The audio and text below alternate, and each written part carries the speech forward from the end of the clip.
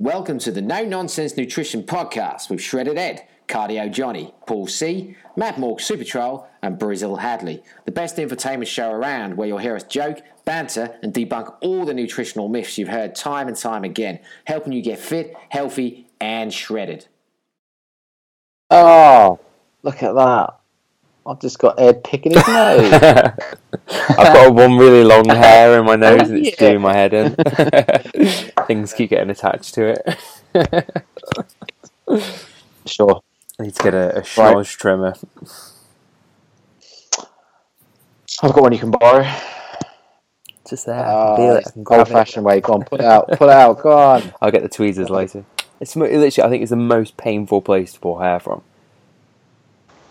I hope you're rolling and this is getting recorded. Yeah. Because you're talking about pulling out your pubic hair around your arsehole, aren't you? That's two totally different things. Oh, is that not what you're talking about? Sorry. No, you're talking about pulling hair. Get on with it, boy. Well, right. Well, this is episode number 62, I believe, of the No Nonsense Nutrition Podcast. That is a different entry to our usual type of entry. And knowing my editing skills, I will 100% keep that in. You call it skills, I call it a stitch up, but yeah. Okay, never mind. Talking of stitches, we've got what's this nickname Paul's given him? Slice or something. Christ, everyone started calling me Slice. That's a horrible nickname. I know. There are millions of better nicknames out there. It's a little bit weak, I must admit, but if that's what we're going with, then that's what we're going with. That's the one that seems to have stuck. I'm not going with it. I'm not a fan, if I'm honest, but let's hope I'm given. The problem is, mate, you just don't look hard enough for the name Slice. You say that, it's quite funny. So now people deal with you differently. Like I swear they think it's some sort of, I don't know, something you've done or you're a bit of a hooligan or something. Like people's reactions, I mean, it was pretty extreme, obviously, but people's reactions are a bit funny. More so when I was at London Bridge with Ed in my dressing gown, but yeah, I'm sure that's a bit random. You're like I'd taken, so for context, Matt was in his gown. Admittedly, he was wearing Gandhi pyjamas as well and slippers, but he was in his gown with a dressing gown on, with a drip coming out of his neck, with this massive scar, with this like really visible stitches, all look like, which is, it's quite extensive. What is it? About 4 or 5 inches long? Oh, bigger than that, mate. Bigger than that. So 6 inch incision. 6 inches, right? So across the side of his neck, so it's pretty visible. And he just walked out the hospital, which is opposite the Shard. We walked to go and look at some, what was it, a portion, a couple of Rollses that were outside the Shard. Yeah, for the gamble. Yeah, and we went and had a little look at those. So people were looking at him like he was either a mental patient, sort of escaped for the day, but with this massive scar. I'd like to point out I was on a mix of opiates at that point. Hospital administered, so not my own personal. Legal. So I really didn't care. So it was quite an event. Yeah, it was quite funny. You're all good now, though, mate. You're healed, right? On the road there, mate. On the road there. Still a long way to go before I can start doing normality stuff again. But I think it's kind of a month off work. They had to take some of the artery wall out, or a small portion of it anyway. So just got to take it easy for a while, which is hard, real hard. Like only a week in, I'm itching to get out and do stuff, but I've really got to take it easy. I found out when I went to London for a checkup. I'll tell you what we could do. That'd be quite a nice content for another week, where how you're going to ease yourself back into things after having obviously this little layoff. Yeah, and some of the recovery stuff, which was some of the nutritional stuff we did. Just even the hospital was advocating it as well, which was nice. Yeah, I suppose that's the benefits of maybe a non-NHS hospital. Yes, potentially, yeah. Not that I'm knocking the NHS, because to be honest, my experience of it has been pretty positive on the whole. But yes, of course. I would never, the only reason I had the private was because work paid for it, and the care you get isn't any different from NHS hospitals. The kind of medical care you get, it's just you get your own room and you get some nice facilities and food. That's kind of the only difference. But yes, otherwise, my surgeon was an NHS surgeon who works part-time private, so like I said, no different. No, they've got a tough job, the NHS. Yes. Well, yeah, 'cause when I went to visit, the hospital was dead. It was absolutely dead. There was nobody really about. There was a couple of people on. I suppose this is the difference. There was a really nice terrace where you could overlook pretty much like the whole of London. You'd pay millions of pounds for that view if it was your house. And then you got a 3-course meal for your evening meal. Right? I think that was some of the big differences. Yeah, I think it's one of those things. People, like private healthcare is always contentious, but the way I viewed it anyway is I'm just taking off the NHS by doing it private. So that was my view anyway, and I'm not paying for it. So. Mate, I wasn't calling you some sort of snob because you went to a private hospital. That's what you got to remember. I work for an insurance company. I know all about the benefits of private healthcare. It's just, it just looked quite nice. Especially the food. It looked very nice. I know it was lovely. It was like a hotel. If I didn't have surgery, I wouldn't mind staying there for a week, especially in the heat where we had the aircon on. Dear! Visits to get some morphine. That was nice. Again, Ed, how's let's find out how Ed the not shredded Ed, is fared this week, because you weren't on last week either. So it'd be interesting to find out what you've been up to the last couple of weeks. So I was in London last week. We went. What did we do? We went to the Hockey World Cup finals for the ladies, which was really cool. Seeing Ireland versus the Netherlands. The underdog, obviously didn't fare too well, but it was really cool just sort of backing a local team that wasn't England, which was nice to see the amount of British people there getting behind the Irish, which was really, really cool.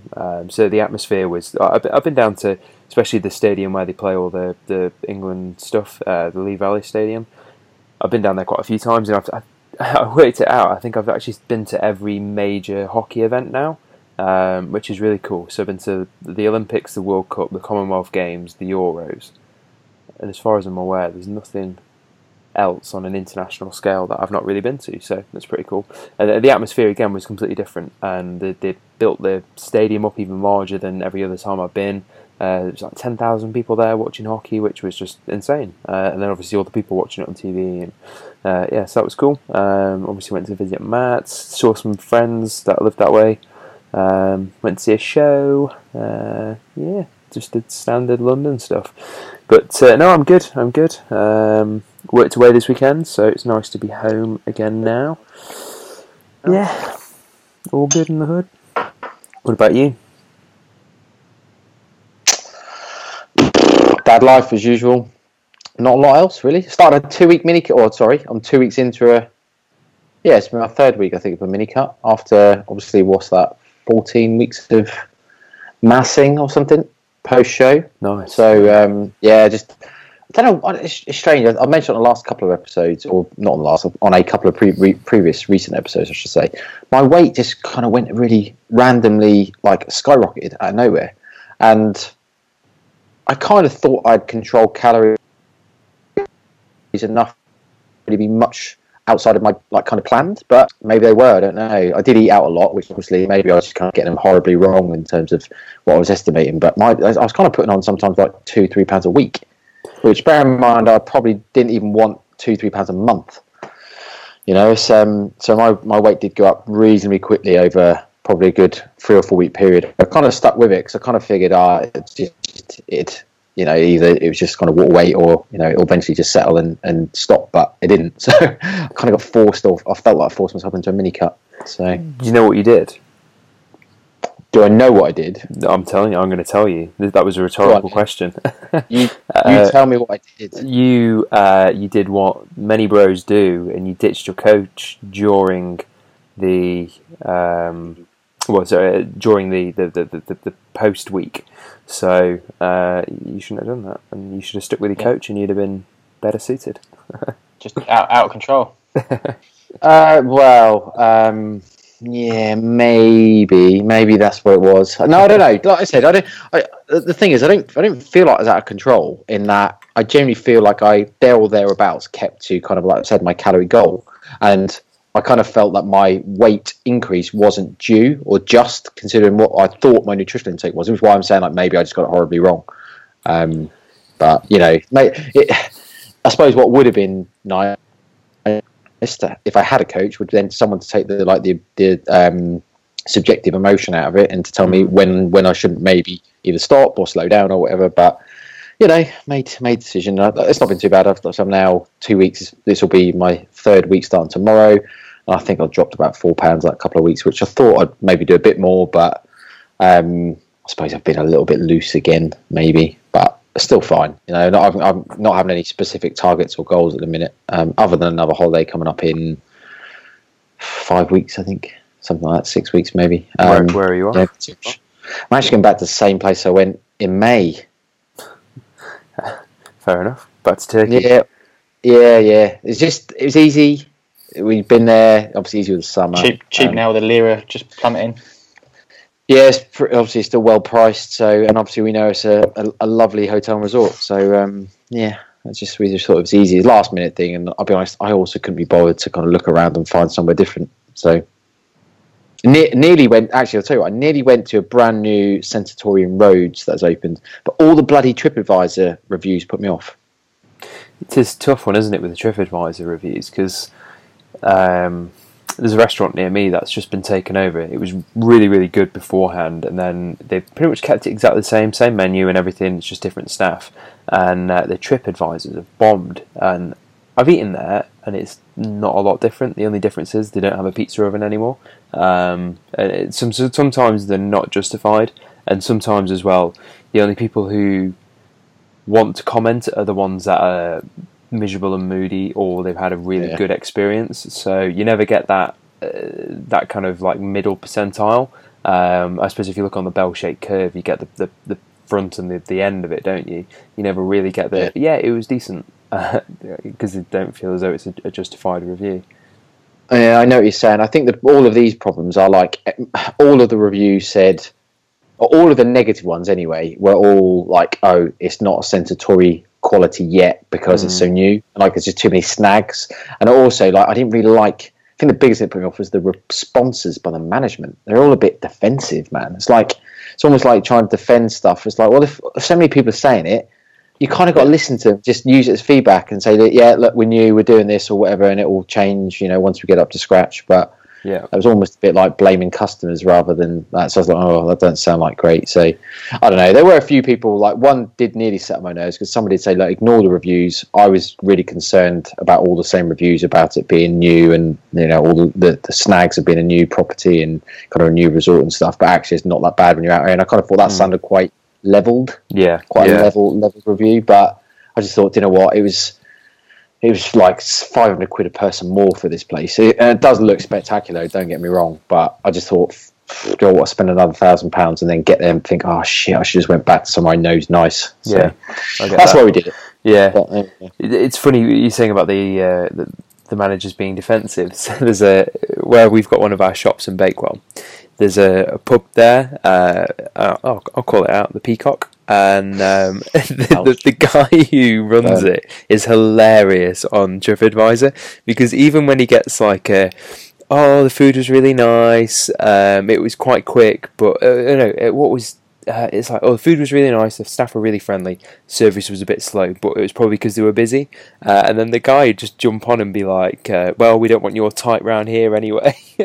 Even though it would be like, you know, a 90% good review, he'd still just rip them apart. So funny. I don't know if he's changed, but a couple of years ago, I found them and just, oh my God, they made a great evening's reading. Yeah. Well, and the thing is, you always get put off by judge, even if you get like 9 really good reviews, you get one bad one. It's like, oh man. But anyway, so yeah, I think that's me really. Not a lot else to report in. Good. Yeah, so obviously not as eventful as Matt's the last few weeks, and doesn't even sound as eventful as yours. So let's.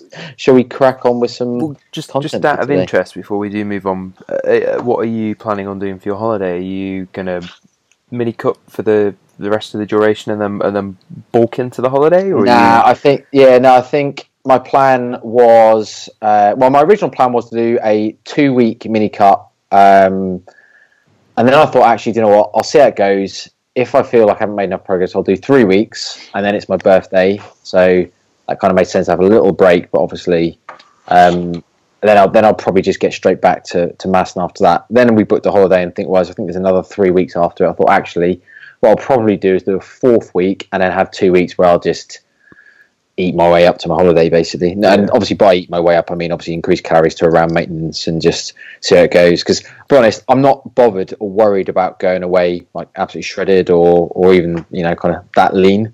And I think if you put it into perspective, like now my weight's about 169 pounds. So, and just bear in mind, obviously, the photo shoot weight was about 160, so I'm not that far off it. So yeah, I said if I got around if I'm the kind of like as I am now, by the time I go on holiday, I wouldn't be that disappointed. So yeah, right. No, that's cool. That's good. That's cool. Just because my main goal is obviously to build muscle over time, and I'm not that bothered about sacrificing or delaying that any longer just for looking a bit better on holiday. Yeah, just don't take any photos, and nobody will know. Yeah, exactly. No. I actually, just before we go on, I hear on the grapevine one of your clients is doing spectacularly well in some kind of his massing phase. Well, all my clients do very well, but are you on about certain squats for 5 reps? Yeah, he's having a little chat with him this morning. Said he was very, very pleased. Yeah, I'm sure you won't mind being named. No, I don't think you would. What is his name? I don't even know who it is. I don't. You've only, well, this is the thing. You could actually be on about quite a few of my chaps. All right, everybody makes progress when we when they're on one of my plans. I just thought it was worth say shout out to Ben because he has struggled to put on weight like for a long, long time, and he actually put on 8 pounds, and obviously his squats have gone up, which I think was a big focus for him in terms of he just wanted to be able to squat more and just lift more in general, I suppose. And he said actually he's really kind of changed his mindset a little bit in, I suppose, like really enjoying the process of, everyone enjoys more calories, but just feeling a bit better and, watching the weights go up is quite motivating. So yeah, big shout out to him.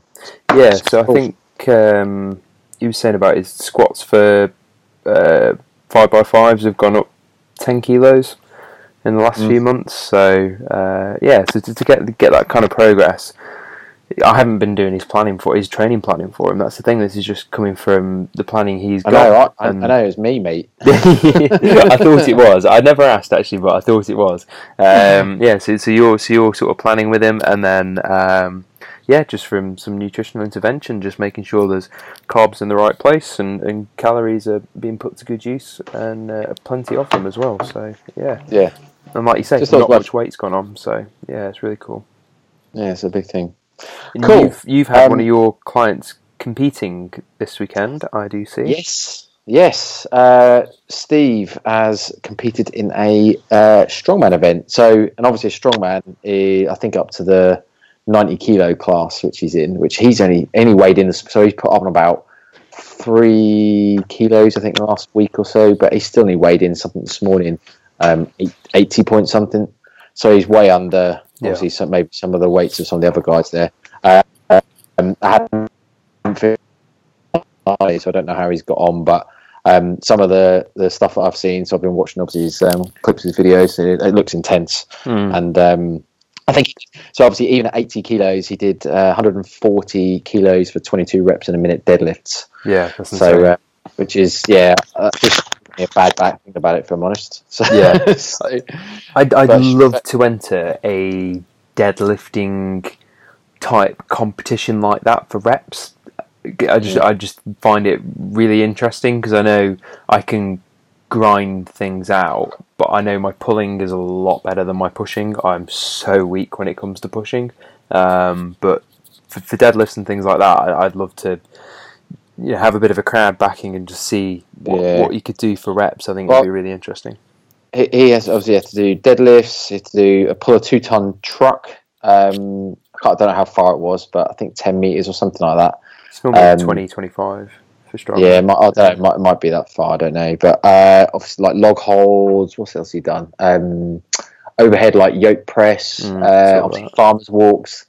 All that type of stuff, and he loves the strongman stuff. Like it's stuff he really enjoys. So and to be fair, for his weight, he's very, very strong. So it suits him. Yeah, big it's shout, really Steve. cool. Yeah, awesome achievement. It'd be interesting to see how he got on. Obviously, placings they matter a bit, but it's cool that you kind of got there, and the fact he's 10 kilos too light for the class as well is. I'll be honest. I'd imagine from a placing perspective, he's not bothered in the slightest, and that he just probably wants to do better than he has done. I don't know when the last one he does. I think it was a couple of years ago. Last time he did one. I think he'll just want to do better than that, which I'm sure he will. So he's probably a lot leaner now and smaller probably I think than the last one. So obviously, if he can still do more in terms of his output, then win-win. Yeah, absolutely. Yeah. It's a good personal thing. That it's a bit like anything you do for sort of personal reasons, and I think like sort of knowing him a little bit, that's probably what it is more so than anything. Which is really cool. It's fun. Cool. Yeah. Right. Let's get on with what we are going to talk about today. So we wanted to talk about obesity and obesity being or is obesity a choice, I suppose, is what we can call this episode, what we'll frame it as, just to kind of discuss what our thoughts are on it.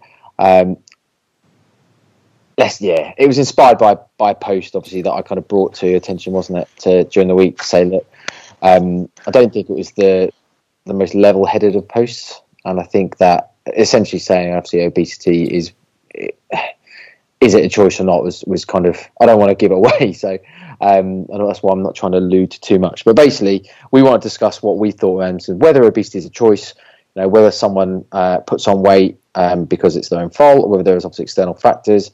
And I think so. Matt, obviously, I love your idea of starting. Like, what do you think in terms of whether obesity is a choice or not, without going into huge amounts of detail and ruin every bit of content that we're going to talk about in? Yeah, I'll keep it to like 1 or 2 sentences so we can go into the content. But excuse me, the Matt of earlier years would have said it was a choice. The Matt of more educated years would say it's not that simple, and while there is an element of choice, there's also not an element of choice. I'll keep it at that. Okay. Ed? Sorry, I was reading a post on the No Nonsense Nutrition page where somebody was making really good progress. Can you repeat the question? That's very... I generally was as well. I know, I bet. I was going to say it's very rude, but I was going to say it's very like you, Ed. It's very like... No. The question is, do you think obesity is a choice? Got you. Keep it to 1 or 2 sentences. Matt's basically said the older him would say yes, or no, he wouldn't think it's no, yes, he did think it's a choice. The more new... Weller educated. I can't believe I just said that. The most ironic sentence going. I know. That's why I'm laughing. Something in the irony in that. The more well educated, Matt would say that it's a bit more complicated than that. I think that's what you said. It's a roundup. Yes. It's definitely a complicated subject and well worth doing a podcast on. Let's go with not it depends, but it kind of does depend. Okay. So you're going with it depends. It depends. No, like that's I like that. It depends. So that way we can now go through what it depends on the context. So, what are my thoughts? My thoughts are, it's just a really fucking complex thing, and definitely, Matt, I'm with you in that I've got different opinions now. Even probably over the past 6 months compared to what I maybe would have had in the previous so many years that I've thought about it. I think it's just bloody complex. So, yeah. Cool. Right. So let's go. Why then? So why is it complex? Let's dig into some of the context in terms of what. So if it is or isn't a choice, let's just dig out some of the things. So I don't know if we want to think about like what can affect obesity. I think that's a good place to start. I think a lot of the so-called choices are kind of determined for you. So I think we went to one of the Mackie Nutrition talks a few years ago, or even last year, probably with Spencer Nadolski, where he talked about this. And he's got some really good resources on this, and he kind of goes through. So I don't know if you want me to quickly list off some of the things he's kind of indicated, and then I've had some thoughts around other things as well. Well, should we go through kind of each one bit at a time, and then because obviously I don't want to just kind of skip over parts. I think they're all really, really important, the bits. And I think it's a good the structure that Spencer used in that talk. I think was a really good, because obviously he's the man. I think it's a really good way maybe for us just to follow through and give our own input on it as well, as you say. Sure. So let's jump into the first one. So the first one is epigenetics and genetics. So that is talking about the mother's lifestyle while child is in the womb, and also genetics from both parents as well. Prior to conceiving. So can I just in case for people that don't know what epigenetics are, so epigenetics are really like how do I describe this? So it's not necessarily like your genes, but it's more like how they're expressed given like external factors. So your genes are like obviously inbuilt, that's the right word, obviously determined, but they might express in different manners depending upon the environment. Is that the right way to describe it? Yeah, it's a gene expression rather than the alteration of the genetic code itself. So you like you read it. I did read it. I did read prepared. Oh shit! But no, your take was more of a layman's term for it, I guess. Yeah, it's just an expression of the same gene, right? Mm. Without trying to sound too clever or poncy, but yeah, that is impacted largely by, I guess, the way a child is kind of carried to birth, and then kind of moving on for that, you have some other stuff, but that's again lead on to some other stuff. So on that, that is not the child's choice. And it's also not necessarily the mother's choice. This is a very sensitive subject that gets really people quite irked. But ultimately that is not the person's choice, because they have no control over that as while they are in the womb. Yeah, let's explore that a bit more. Sorry, mate. Yeah, I know what you're saying. Obviously, it could get a little bit risque, but we're not calling it out here. We're not talking on specific. So I think we can just be honest around, kind of the facts. So I guess the facts are that some mothers gain too much weight during pregnancy, and obviously they don't live a very healthy lifestyle through pregnancy. So that does have this issue of obviously genetics and epigenetics, and that there's loads of research, isn't there, that shows that women that lead a unhealthy life through their pregnancy, or lifestyle, through their pregnancy, does have worse outcomes for their child in terms of their, lots of stuff, but their body weight, and obviously their chances of them becoming obese as a child and an adult. So that's kind of what we're talking about here, aren't we? Yes, exactly that. So I guess like the point you're making there is, if a mother decides that, is it the child's choice? So when we're saying is someone is, kind of relating to the overall arching question that we're trying to kind of chat around, like is a now that's one thing that we know, there is evidence there which suggests that it does affect it.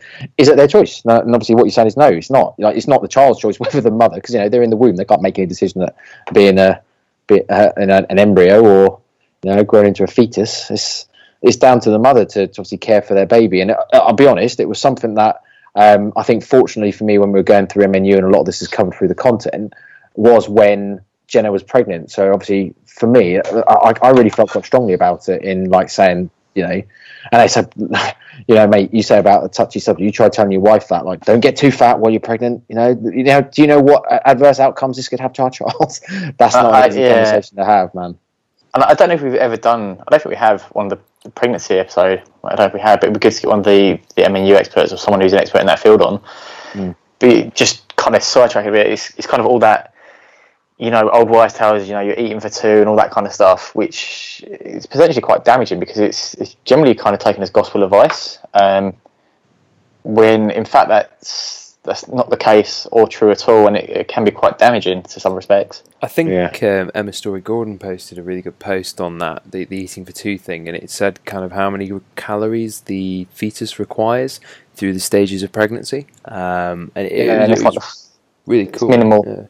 Yeah, literally, like it's like 10 calories a day. Yeah, it was nothing until the last sort of month or so, where it was like a couple of hundred calories, if that. It was crazy. I think the general recommendations are you don't increase calories until the last trimester, which obviously the last third, and then that's exactly it, Bruce. Yeah, and then it's like 400 calories or something. I think it was. Yeah.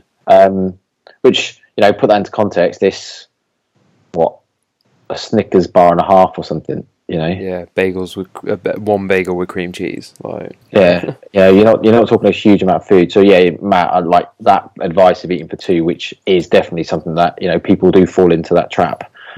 It's just so far off the mark, really. I think also just kind of going on what you said about with having you sort of saying to Jenna, well, not saying to Jenna, but about the don't get too fat because of the knock-on effects. I think it's also that's kind of predetermined even still for the mother. So I would speculate that somebody who is naturally quite slim would not gain a lot of weight during pregnancy compared to somebody who potentially is naturally a little more curvier or naturally a little larger, would potentially gain a lot more weight during pregnancy. So Jenna, she's not an overweight lady, is she, at all? So I wouldn't see her gaining an extra 5 stone for no reason during pregnancy. No, well, I mean, obviously, I'm always careful not to speak in absolutes, but yeah, of course, yeah. Yeah, I mean, I don't know. I'll be honest, mate. I don't know the evidence. So I'm just talking. Obviously, well, we are talking anecdotally or hypothetically, aren't we? So I don't really know. And to be fair, Jenna put on some weight, but she didn't put on a huge amount. I think she was very quickly back underneath her. Obviously, after pregnancy, I mean, it was only a few weeks. I think she was kind of back to her pre-pregnancy weight, so it wasn't too bad. The breastfeeding obviously helps a lot with that, but still, I don't know. Maybe you're right. Yeah, because I definitely think it sort of depends on your start point and all that as well. So like, so taking, all right. So my older sister, she struggled with weight for quite a few years, and she's got a daughter who's 18 months old now, and obviously knew she was pregnant when she was sort of in the latter stages, but I suspect that, well, she put on about 15 kilos or so in body fat post pregnancy. We soon dropped that way down to what she was pre-pregnancy, but she put that on, whereas I'd suspect, say if Alex got pregnant, hopefully not anytime soon, but she's naturally a very, very slight person.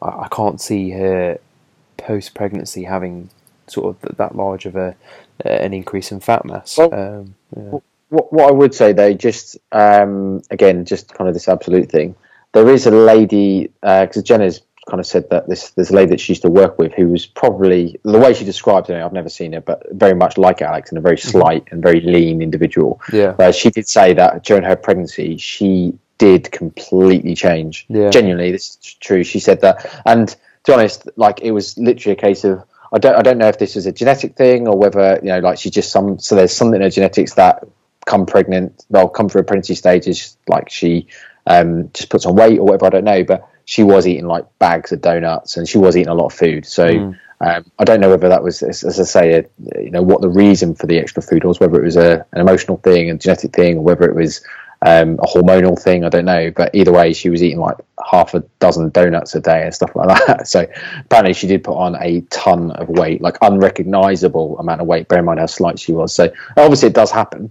Yeah, of course. Whether that's very rare or not, I don't know. So I just don't know the evidence on it. But it's interesting, like with the craving side of things as well. I know this this podcast wasn't about pregnancy, but the craving side as well. I suppose like when you speak to some people, they say, "Oh, I didn't have any at all." Others have it for really weird things. Others have it for quite high calorie things and quite palatable things as well. So I think that would probably play into facts. Yeah. Well, same with like sickness. So some people obviously suffer no morning sickness or no sickness at all. Other people suffer loads all the way through pregnancy. So so that could make a huge difference to the calorie intake as well. But absolutely, yeah. So we're getting a little bit off. All good. So I guess like the next thing on Spencer's list is like birth and infancy. Then, so Matt, how does this might affect? So this is an interesting one, and again, this is no one's choice. But if you are birthed via C-section, which I was, so cesarean, there is an association. So it's important to point out again, association isn't causation, but it can be an influence. That they can be associated with obesity in later life. Now, that they don't really know why that is. And again, it's just an association. It's not kind of fact, as it were. But yeah, that certainly is something that's out of both, in a lot of cases, the mother and the child's choice. A lot of people don't choose to have cesarean births. Some do, but it's something that, again, is taken out of your control, and that can have an impact on later life. So yeah, there is that one. Yeah. It's funny you say that as well, because during our pregnancy, during pregnancy, when I was in Turkey the first time, to the same bloody hotel, because this will be the third time I've gone back, I was reading a book by Julia Enders, so a book called Gut, and there was a section in that where they were talking about the microbiome and obviously the bacteria in gut being affected by things like whether you're a C-section baby or whether you're a vaginal birth baby.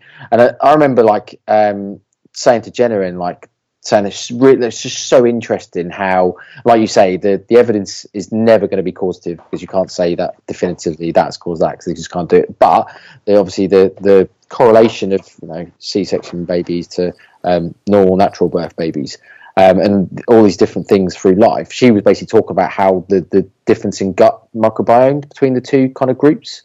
And yeah, it's super cool reading about it. And I remember saying Jenna, and I even partly upset one of our friends, because I think she told her friends the stuff that I was kind of talking about, and her friends because she did have a C-section, her friend, she was like, "Oh, what are you saying?" I'm like, well, she didn't say this obviously, but you can imagine the conversation. Like, what are you saying? That my baby's going to grow up to be obese because I had a C-section? So you can see how it's super interesting, but also it can be quite worrying if you kind of take that evidence. Does that make sense? I think this also is a good time to. I'm sure we covered this not covered it, but mentioned it in a few podcasts early doors, where we spoke about the obviously you have your genetic background and kind of saying, right, okay, your parents are obese, so you're going to be obese. That's kind of the linear trend that some would have you believe, but also the fact that you can tweak and change things as well, just through intervention. Yes, it may be a lot harder for you than somebody else, but like you were saying, somebody gets pissed off because saying about, you've had a C-section, so your child's going to grow up to be fat. It's not the case at all, because you can intervene and change things through potentially what we could talk about next, the nurture side of things, but also kind of, how many people are obese and then turn their life around and become, Slim Jims, and how many of those Instagram success stories have you seen where people are 30 stone and then all of a sudden they're shredded with washboard abs? There are interventions, and you can change a lot of scenarios and situations, and, even if your genetic sort of capability, your genetic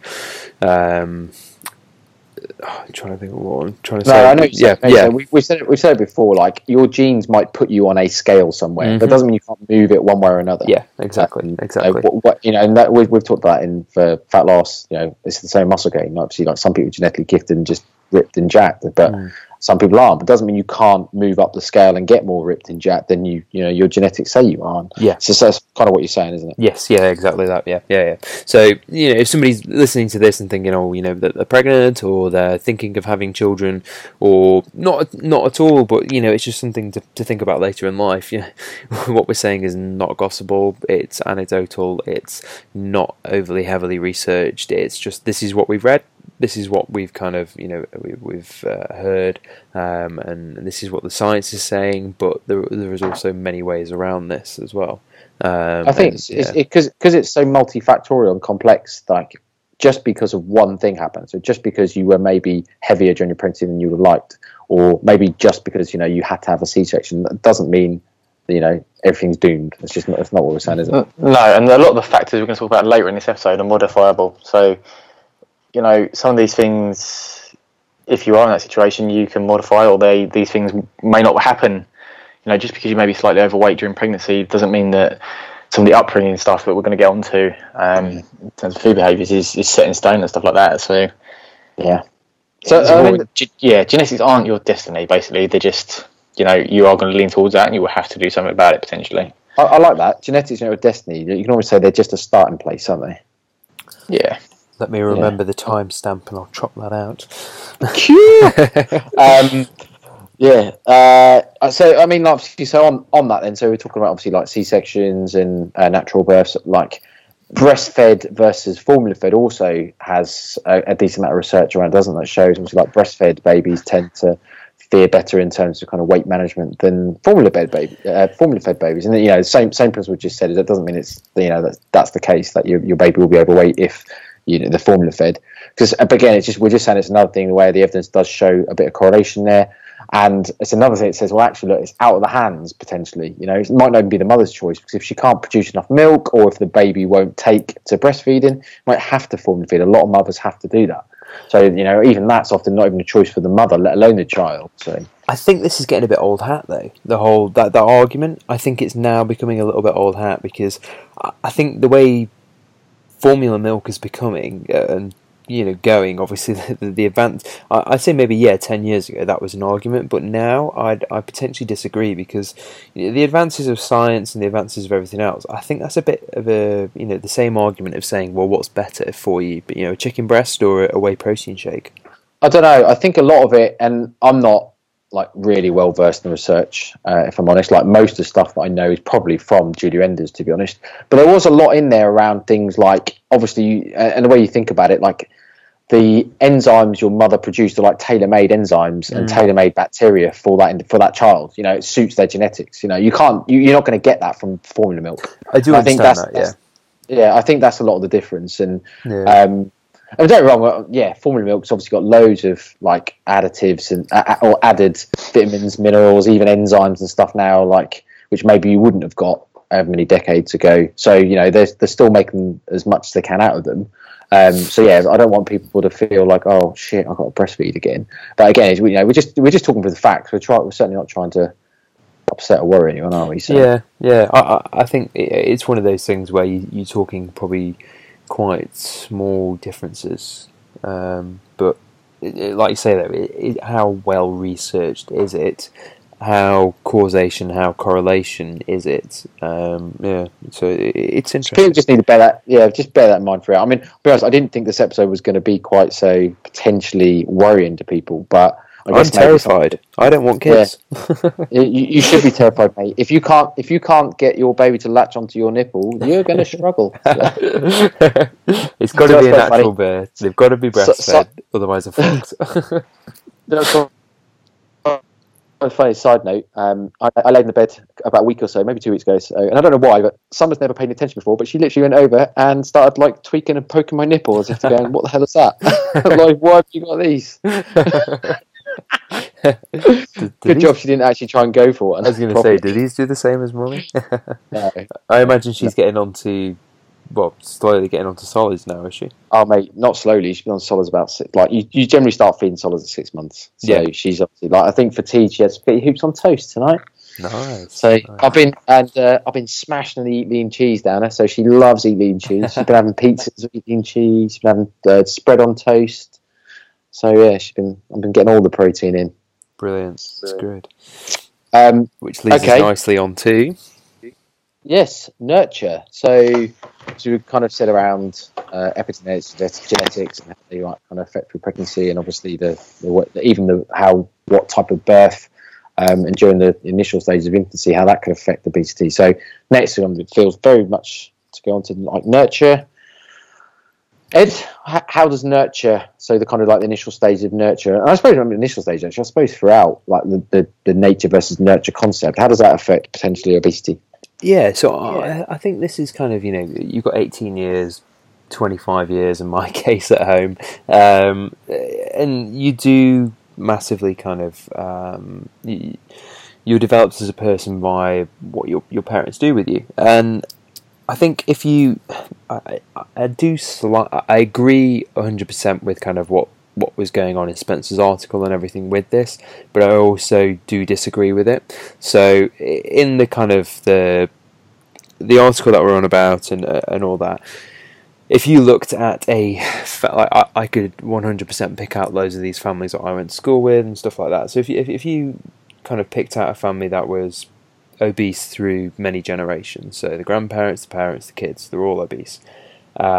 They basically no different, because it's their eating habits, their lifestyle habits, and everything else are just passed down. So you have your food sat down in front of the TV. It's all come from the freezer. It's all been put in the fryer or in the it's all battered. It's all a lot of it's hyper palatable as well. Yeah. So you've got your all right. Let's joke and laugh at Bianca and Ricky on EastEnders. It's chicken nuggets and chips every night with beans or whatever, and then they have whatever for lunch and whatever for breakfast, and it's just the same sort of foods each day, and it's all high calorie foods. But they know no different though. They've not been taught how to cook. They've not been taught how to they've not been taught the importance of exercise and things like that. So the kids aren't off out playing. They're sat at home playing computer games, or just sat in front of the TV, or whatever they did way back in the day before we were born. I don't know how they passed the time without Facebook and Instagram.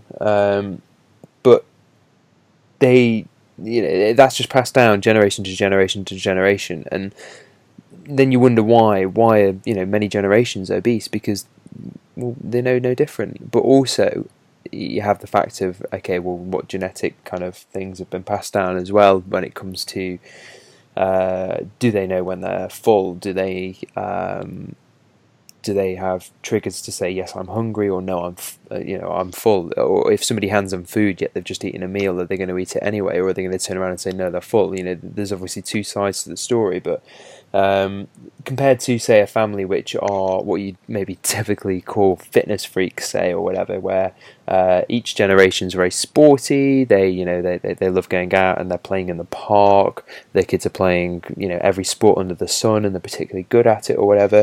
The parents were the same, the parents still play sport, they go to the gym, then they're just very active every single night, they're doing something different, but they're eating quote-unquote healthy foods, they're eating lots of vegetables, lean meats, things like that. It's two very, very different families. And could you say, is it all genetics, or could you say it's more lifestyle? Could you say it's more socioeconomics? It's a tough one, isn't it? But this is where it brings in all these multi-facets of different sort of, avenues of where they've developed these things from.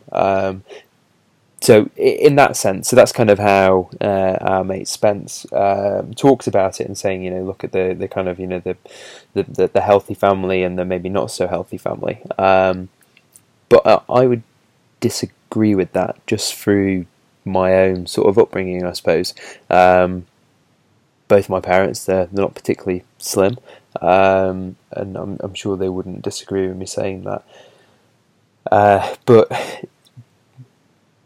myself, I'm obviously however I look, but that's through intervention of myself. But at the same time, though, even though my parents aren't particularly slim, I was still brought up with. I never really had like the baby food in jars, or like this is obviously talking 25 years ago. I know when baby food out of jars was a very normal thing. I never had that. Dad always made my own baby food. Everything was packed full of vegetables, herbs, and everything else. And I've grown up and I'm like 4 inches taller than anybody else in my family. My sister exactly the same. She was brought up exactly the same way. It's Mate, kind of a case. baby food is still very normal in jars. You know that. Is it? I don't know. Yeah, bloody well is. Do they still feed babies out of jars? I'm gonna jump in here and make a. I was going to come to you next. I was going to come to you next. Say, Matt, counter. Tell me what you think. Well, let me finish. Let me finish. I'll let you finish. Because I'm going to let you finish. both my parents aren't sporty at all, but they're very supporting. So if I wanted to go and do a sport, they would support it. I sucked at football, but I still went off and played. And Stoke City in the community summer, whatever it was, hockey, cycling, everything. I've played it. Never to a particularly high standard, but I've done it, I've competed, but I think there is whereas my parents, neither of them played sport, neither of them are sporting at all, so it's interesting to say, okay, well, that's what your parents are like, so that's what you're going to be like. Yeah, I do nutrition for a living along with a few other bits, but I still play hockey. I'm still, very much into my gym. My sister, she's a PE teacher. Where have we got that sporting from? Because if you were to look at the models of saying, this is what your parents are like, so this is what you're going to be like. Both my parents are accountants. I'm shit at maths. It's one of those. So yeah, counter.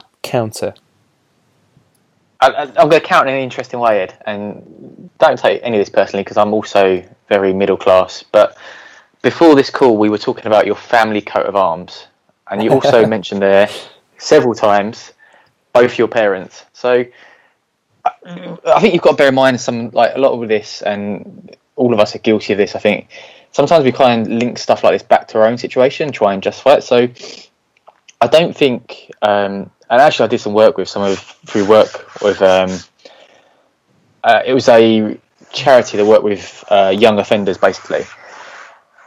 The context of that is you probably went to a school that had good sporting facilities. You were able to play find a sport that you enjoyed. You probably had decent home-cooked meals. You said quite a lot there, both parents.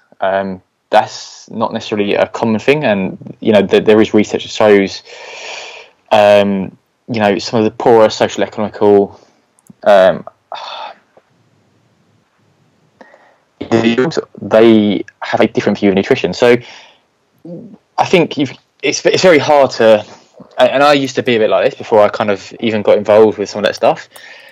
My view of things was like, everyone's got the internet, sure they can find out. It's not kind of that black and white, I don't think. It's very what's the word? It's very sorry, I've just got a text up on you. It's very easy to be, I guess you call it white ivory tower syndrome, where you're kind of looking down and you kind of have this view. If you now take that back to maybe some of the poor socioeconomic status, they're single parent families who perhaps the parents aren't around as much because they're working, to help provide or whatever it may be. Their meals are maybe self-sourced, so that may be something like the chippy or some of the takeaway stuff. I know our favourite guy Alan Flanagan did a real good kind of thing around socio-economical status and the prevalence of takeaway places around those areas, which was quite interesting. And I wish I'd had time to find out. I couldn't find it on his Instagram. But I think as middle class, kind of all of us probably, I'd imagine, maybe not Pablo, kind of upbringings, it's very hard for us to imagine what it may be like. And that diet where you're brought up on such hyper palatable foods sets some of your dietary habits up. So when you're eating mainly hyperpalatable and very fat dense, like sugary foods, that kind of sets up what your taste buds are going to be like. And I think we've discussed this in previous episodes where, you talk about eating flexible dieting, taking it to the extreme, you eat nothing but super flexible foods, and all of a sudden you're struggling because you've got a taste for hyperpalatable foods. Now, imagine doing that for your entire upbringing. It's a hard one. And I think, Ed, you probably, and myself, we had lots of opportunity at school to find something we enjoyed sporting-wise. Now, look at me. I ended up doing skiing. Like, there's a lot of people that would not have had that opportunity to find a sport they like. And like you, I disliked football, really disliked football. But I was fortunate to go to a school where I could go and do that stuff. A lot of people don't get those kind of choices in life. God, we're going deep here, aren't we? But yeah, basically, I'm taking it back to Ed's family crest. The annoying thing about the family crest is it's only got one T in it and not two. Same family there. But yeah, no, I 100% get that, and it's kind of the points I hit on just before I kind of brought it back to myself of the socioeconomics and the two families. Yeah, no, I 100% get that, and it is down to situation and scenario, and this is what I say. There's so many facets to it. It's crazy. Let me just chip in my little bit in that. I love that back and forth. I think the evidence is probably weighing, I think, more that I'm aware of anyway, weighing more on the side of Matt, in that I think the majority of poor socioeconomical neighbourhoods tend to have obviously worse health outcomes. I think the main message really is, I guess, is the point Ed was making though, is that it still doesn't change stuff. Like anyone listening can make an effort to kind of circumvent all of these things. So even though kind of like we correlative that these type of things happen, and it does lead to poor health outcomes, it doesn't mean that just because you live in a poor area, or like even it doesn't necessarily mean even if you were brought up and you are the individual, that maybe like you're thinking, oh my god, I was brought up by my parents and they didn't really help me form healthy habits, and they didn't encourage me to be active or support me in that way. Doesn't mean you can't now change something. Again, it just comes back to this point of view you're on a scale. It doesn't mean you can't move one way or another. I suppose that's the only bit I want to chip in. Yeah. The only point I was really trying to make with bringing it back to myself was the fact that just because your parents are overweight doesn't mean you're going to be overweight. That was kind of the main point that I was trying to make. Yeah. So. And that's a very valid point nonetheless. I think where I was seeing it from is kind of your upbringing. Mm-hmm. Outside of your parents' weight, kind of the foods you consume, stuff like that. It's an interesting one, right? It's very, very political and very easy to possibly offend, but it's kind of trying to stick to the facts there. And I'm not upset you've got a family crest at all. I am. Just one thing, right? In that, and again, I am bringing it to my own scenario, and I keep talking about it because obviously I'm a parent, but like the hyperpalatable thing around kind of the fast food thing, potentially like poorer socioeconomical scenarios mean people have more access or are just pushed towards more hyperpalatable stuff like junk food because it's seen as air quotes cheaper. I am quite conscious of that with Summer. Like I hate like forcing hyperpalatable stuff down her, and I do get looked at by my family and like people joke in the office as well that I'm a bit Hitler with her. But I'm like, well, like I see the evidence and I know the evidence of that. Kids that are kind of pushed in that area do tend to have these poorer health outcomes, and I just don't want that for my child. So I'm kind of yes, maybe it's a bit controlling, but maybe I'm Hitler, but I don't want it to happen to my child. So there's all that research about the negative outcomes of using food as reward and stuff like that, right? I mean, without getting into child nutrition, because that's if anything will annoy anyone, it's that. But you can have a real be impacted by associating food with reward, and that kind of ties in some of maybe the later things we can talk about.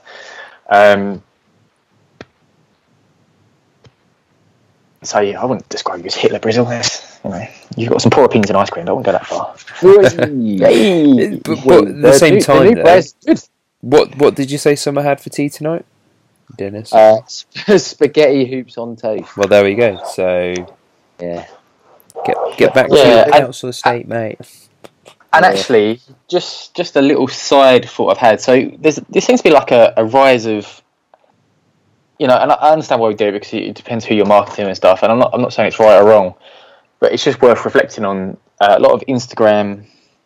Some of the people we know as well, but a lot of Instagram nutritionists saying it's not expensive to be healthy, and then comparing a cost of some fucking gourmet meal, excuse my French, they've done with chia seeds and roasted pomegranate and something or other versus a KFC and how much it cost them. Well, whoopty fucking do. Like, that is a skill you've learned through life to be able to cook like that. It's not comparable to just the pure cost. It's the time that's gone into that and stuff like that. So comparing one meal to another and saying no one shouldn't be able to do this or that, fine, but you've got to bear in mind that people necessarily haven't been taught that. Yeah, definitely. I like that. Yeah, they don't have those skills necessary. So it's not just the actual cost of it; it's the time cost, the upbringing cost, all that kind of stuff, which doesn't get factored in. I like that because I think it's one of those things where, like, I'm never ever going to say or admit or agree with someone that says, "Oh, it's too expensive to eat healthy," because it's bullshit. What people don't understand is that they don't have the skills or knowledge to know how to do it otherwise. And like, it's like the answer to any question. If you don't know the fucking answer, you don't know the answer. So like, you can't have a go at someone for not knowing the answer. And that's kind of like the principle or the point you're making, I think, isn't it? Like, if they don't know how to eat healthy on a budget, they're going to end up just doing what they do know, which is maybe eating some cheaper junk food. Yeah, which is again, is eating a junk food diet is perfectly doable on a budget. We can see that time and time again. Yeah. And also, sometimes people don't particularly know what potentially is bad for them. So I had a really good conversation with a lady who works for me this weekend when I was working up in York, and we were talking about weight loss and things, and basically quite a few of them didn't know that I did the nutrition side of things as well. So we were talking about this, that and the other, and then they were saying, oh, so could you write a diet plan? I says, well, basically the conversation came around to that calories are king, and I kind of quite blasely said that if you don't, somebody said, oh, one of them, basically it was two of them, and one of them said, oh, well, it's not all about calories, and I said, it is all about calories.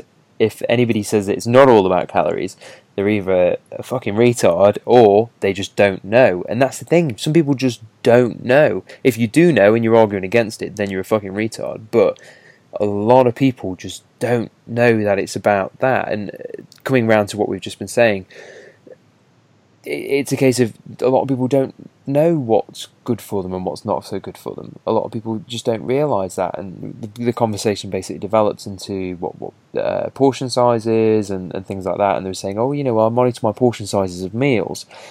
5 minutes later, the conversation continued, and it was a case of they were snacking on that basically they couldn't lose any more weight when they were trying. They were monitoring portion sizes, reduced them and everything, but they were eating a share bar of chocolate and a share bag of crisps every night, between two of them, but still they're snacking on that every single night. And it was like, well, if you change that or stop doing that, I can guarantee your weight loss would probably start again. And it was a case of, oh, well, I never realised that my snacks were hindering me, and I never realised it was about calories. I thought it was about that main meal and the portion size and things like that. So I think sometimes it's a case of, not just a case of, well, like you were saying, you don't know how to eat on a budget, but then also sometimes people don't realise that, they don't know what's healthy and what's not. And yeah, I remember when I very, very first started looking into how to lose weight and how to get shredded and all that sort of stuff. One thing I found was a 20-minute tutorial on YouTube of the things that you should be eating to lose weight. And the irony of it is, it was probably I shouldn't be eating any of those things. I should probably just not be eating, just to put myself in a calorie deficit. But that's the thing, people try and make it too complex, and instead of just saying, eat lots of veggies and lean meats. Just if you followed that for every meal, veggies and lean meats, most people are probably going to lose weight. So I think we've smashed nurture. So Matt. Oh boy, yeah, of course. Excuse me.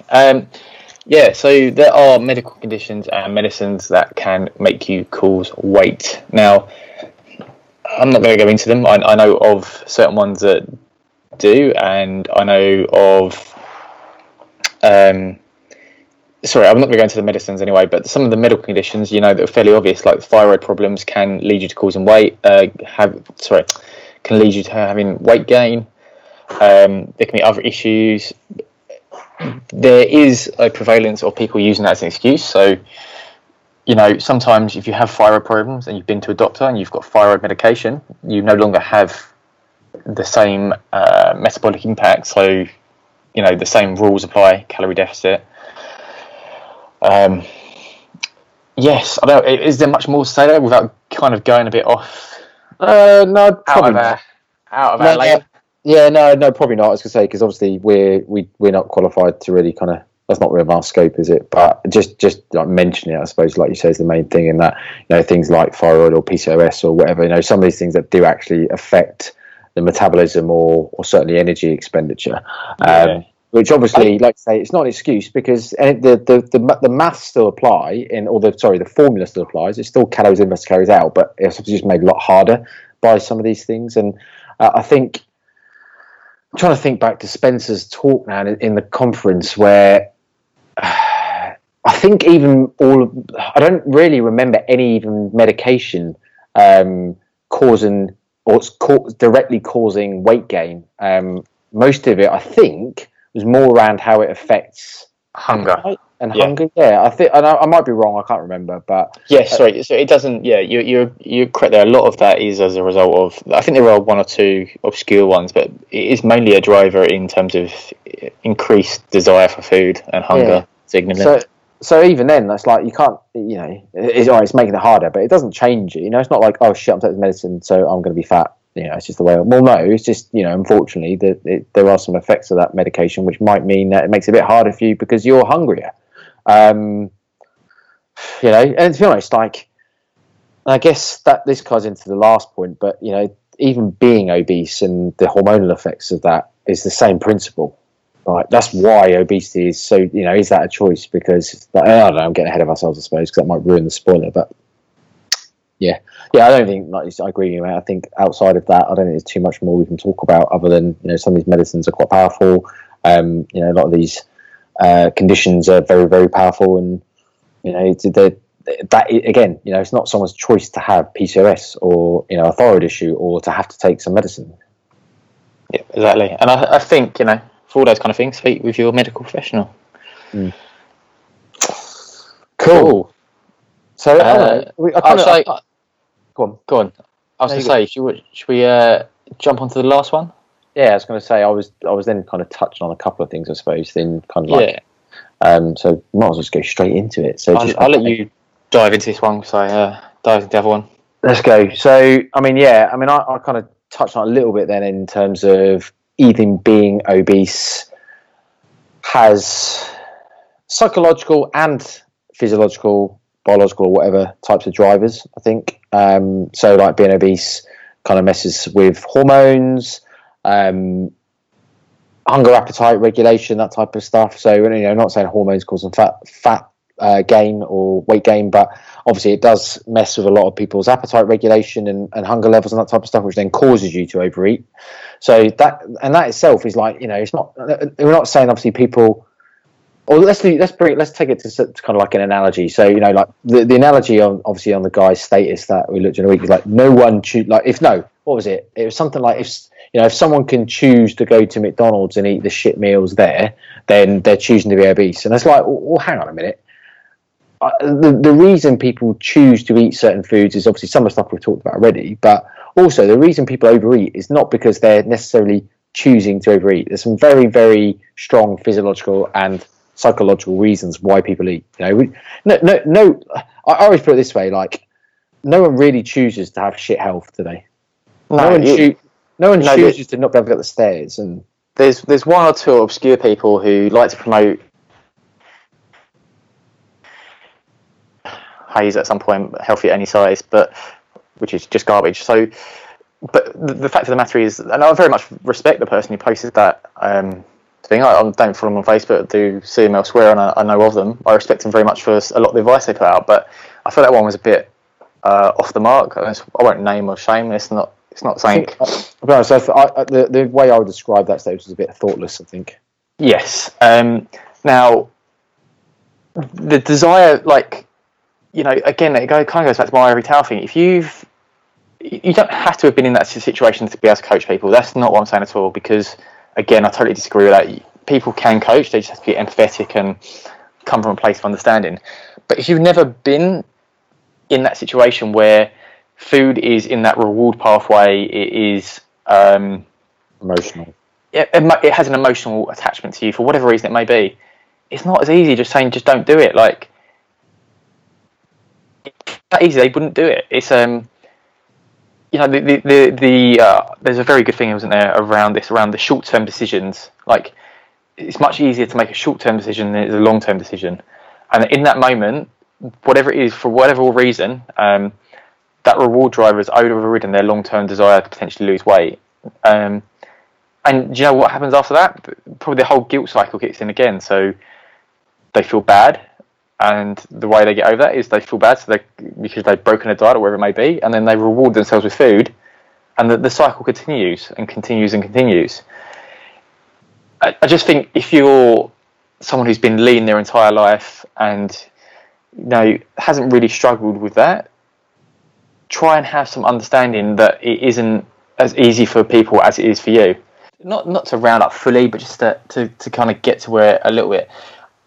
Obesity is definitely not always a choice. However, there is an element of choice in it, and you do have some control over your own life. My advice there would be to seek out someone who is an expert in that field, and someone who is empathetic towards that situation and can work with you on where you want to get to with those goals and how you get there. Now, it may be that I have to approach your dietary intake in a way that facilitates not, I guess, getting some of these biological drivers, so the hunger hormones, in such a strong way. So we see in previous things, you know, we have 2 weeks of dieting, 2 weeks of maintenance, 2 weeks of dieting, or you have kind of sprint dieting, so hard aggressive dieting, and then a long break, and then another sprint of aggressive dieting. It depends on the individual. There are ways to work with those people, but they can't necessarily do it alone. I think to say it's their choice, you know, it's very... We didn't even get onto the exercise stuff, but gyms are a daunting place to people who've never been there as well. I'm jumping all over the place here, but if you're not a regular gym goer and you haven't been for some months, and sorry, you have never been, and you are what is deemed to be overweight or obese, there could be a perception that you know, people will mock you for going to the gym, or you may be mocked, and that probably isn't the case. But again, all these reasons stopping you making those steps towards reducing your weight. Have I made sense, or have I jumped around too much? No, you have, mate. No, totally. I think, like, the thing about all of this is there is an element of choice in most of the stuff we've talked about. But that choice is not always as clear-cut as it seems, because there's so many other elements making that choice either really hard or impossible for someone who's obese. Or, you know, so, like, you know, the gym example is a good example. Like, any individual who is grossly overweight, say, stepping in a gym, everyone looks at them. Like, it's just human nature to everyone look at them. So how the hell are they not going to feel self-conscious, and that's going to drive them not to want to go to the gym? Which is obviously irony, because it's like, why are you looking at someone who's grossly overweight? They're trying to fucking lose weight. They're getting in the gym. So, it's like, stop judging people. It's like, it's hard, isn't it? So you can see why people... So, yeah, I mean, you know, there is an element of choice. And do you know what happens a lot? And I probably did this when I was younger, that I truly try and avoid doing now is, so someone says to you they're trying to lose weight, and you immediately try and give them advice. They tell you what they're doing. So, not so much with nutrition, because I feel like I am an authority and qualified to do so, but more on the exercise side of things. Sometimes I say, you know, I started running, and in the old day I might have said, well, that's probably not the best thing for you given your weight and the kind of the impact your joints, you know, make it kick off hunger signaling, all the good stuff we covered before. But not that running isn't good, it's good at certain points anyway. I won't get into that. But now I'm just like, okay, that's really good for you. Like, it's great that you've got some drive to do something and that you're starting to make a change. If you need any help, you know where I am. Like, and I think people try and, you know, like, people jump on it. Oh, cut out carbs, or you should go keto. You should do this. You should do, like, it's just all of a sudden it's overwhelming. You've got all these things you think you should be doing. You know, it's best to just let people know that you're there, and you know, without plugging it too much. Well, I should plug it. We have that free Facebook group, which is exactly that. It's a place you can go, and if you need help or you're struggling with whatever it may be, you can go there and you can get the advice of, what is it, six of us now? 6 qualified nutrition coaches. Most of us have PT qualifications. And that's all free, and that will guide you in the right direction. We're not going to coach you through the process, but we can point you in the right direction. So I guess to sum up, and I think Spencer did it in a great way, he's not saying, you know, he's not saying that you can't do this. He's just saying that some people may need more help than others, and just simply branding those people as lazy, or, you know, kind of unwilling to do stuff isn't helpful. And it's not true. It's not the case. No. So yeah, I've rambled on long enough there, and I've got Nailed it. My blood pressure low. So, Nailed it. No, nailed it, mate. No, I think that's nailed it. I think that's everything we want to go through, and it's also quite a long episode, I think, isn't it? Look at this. 20 yes. Oh, I've got to be up at 5. What's going on? Right. Well, no, I don't. I've got nothing else to add. Ed, With him. I didn't even. That was weird. That was weird. That sounded like, I don't even know what it sounded like, actually. Several times, I think. I reckon we say it's a push the button episode there, Brazil. We'll catch up with Ed afterwards. He's quality of sound. Ed's just gone. Right, now there's a couple of things I want to add before we do go. So, Yes. You are? What? What's going on here? This is. I can't take this. Right, Ed, if you're talking, stop talking. Yeah, a couple of things I do want to just quickly add before we go is, one, please, let's get some more reviews. We haven't had any reviews in a while. Get us up the charts. So please, Matt, so we already shared the Facebook group, so go do that. Lastly, so we did the competition for the Rough Runner tickets. Now, they are happening in terms of the draw tomorrow. So you've got one more day's chance if you want to get involved. We've had a good amount of entries. You win 5 free tickets and they're worth about 70 quid each or something around that mark. So it's a decent prize. And there is, I think, 4 more venues around the country that you can choose from for your 5 tickets. So go enter. Really cool obstacle course race, a bit like Tough Mudder, without the electrocution, which a lot of you might be pleased about. So yeah, get involved. So find us on Facebook. So just search No Nonsense Nutrition on Facebook in the main group. Or you can find us on Instagram at No Nonsense Nutrition. And there's a post in there. So either or, you can either read the rules, terms, conditions. All you got to do is basically like the post, tag 5 mates, or on Facebook you need to like the group and tag your 5 mates on there, and then you will be entered. Woo! And then actually we're planning a Tough Mudder meetup in May 2019. So keep that in the diaries in case everyone wants to come and join and do a Tough Mudder, some massive Tough Mudder. Shouldn't really promote Tough Mudder at the same time. Quite a lot of interest in that already as well, haven't we? We have, yes, a lot. And like I say, I probably shouldn't promote that at the same time promoting Rough Runner, but you know, because competing companies and all that. However, cool. We have had a lot of interest, yes, Ed. So hopefully it'll be a good day out and burgers afterwards. Yeah, buddy. Right. Anyone wants anything else, or are we just going peace? We're out.